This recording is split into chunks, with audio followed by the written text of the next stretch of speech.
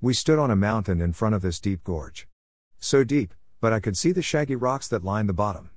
Snaking around rocks, a rather lazy stream ran for as far as I could see. On the other side overlooking us stood two magnificent buildings. They had such complicated but beautiful structures. You could see a lot of thought had gone into designing and building them.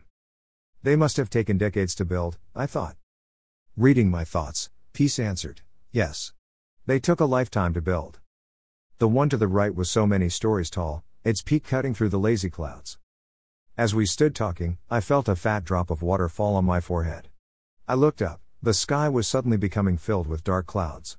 The lightning flashed so bright, followed by a clap of thunder. I felt another drop, and another. I should go home now, I said.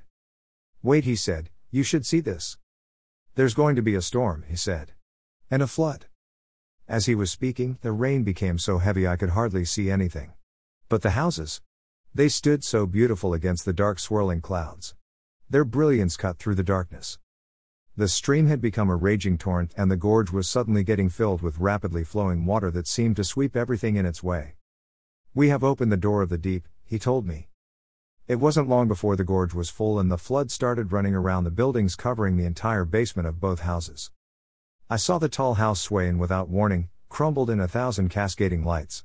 And in a moment, it was gone, swept away completely by the flood. The suddenness left me so speechless and for a few minutes, I continued staring at the empty space where the house had been. Whose house was that? I asked. They're both yours. I looked at the other house, it stood sturdy, still brilliant as if nothing had happened. I realized the rain had stopped and the flood was receding as fast as it had risen. Mine?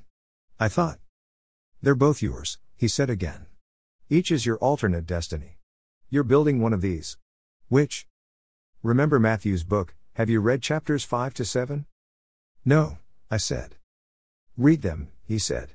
He that has my words and keeps them is like a man who building his house, dug very deep and built a strong foundation on a rock. The storm is coming at him. Keep my words. Luke 6:47-49 KJV. Whosoever comes to me, and hears my sayings, and does them, I will show you to whom he is like.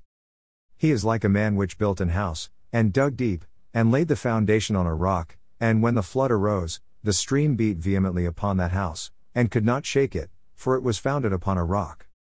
But he that hears, and does not, is like a man that without a foundation built an house upon the earth, against which the stream did beat vehemently, and immediately it fell, and the ruin of that house was great. Read more in Virtue and Vice.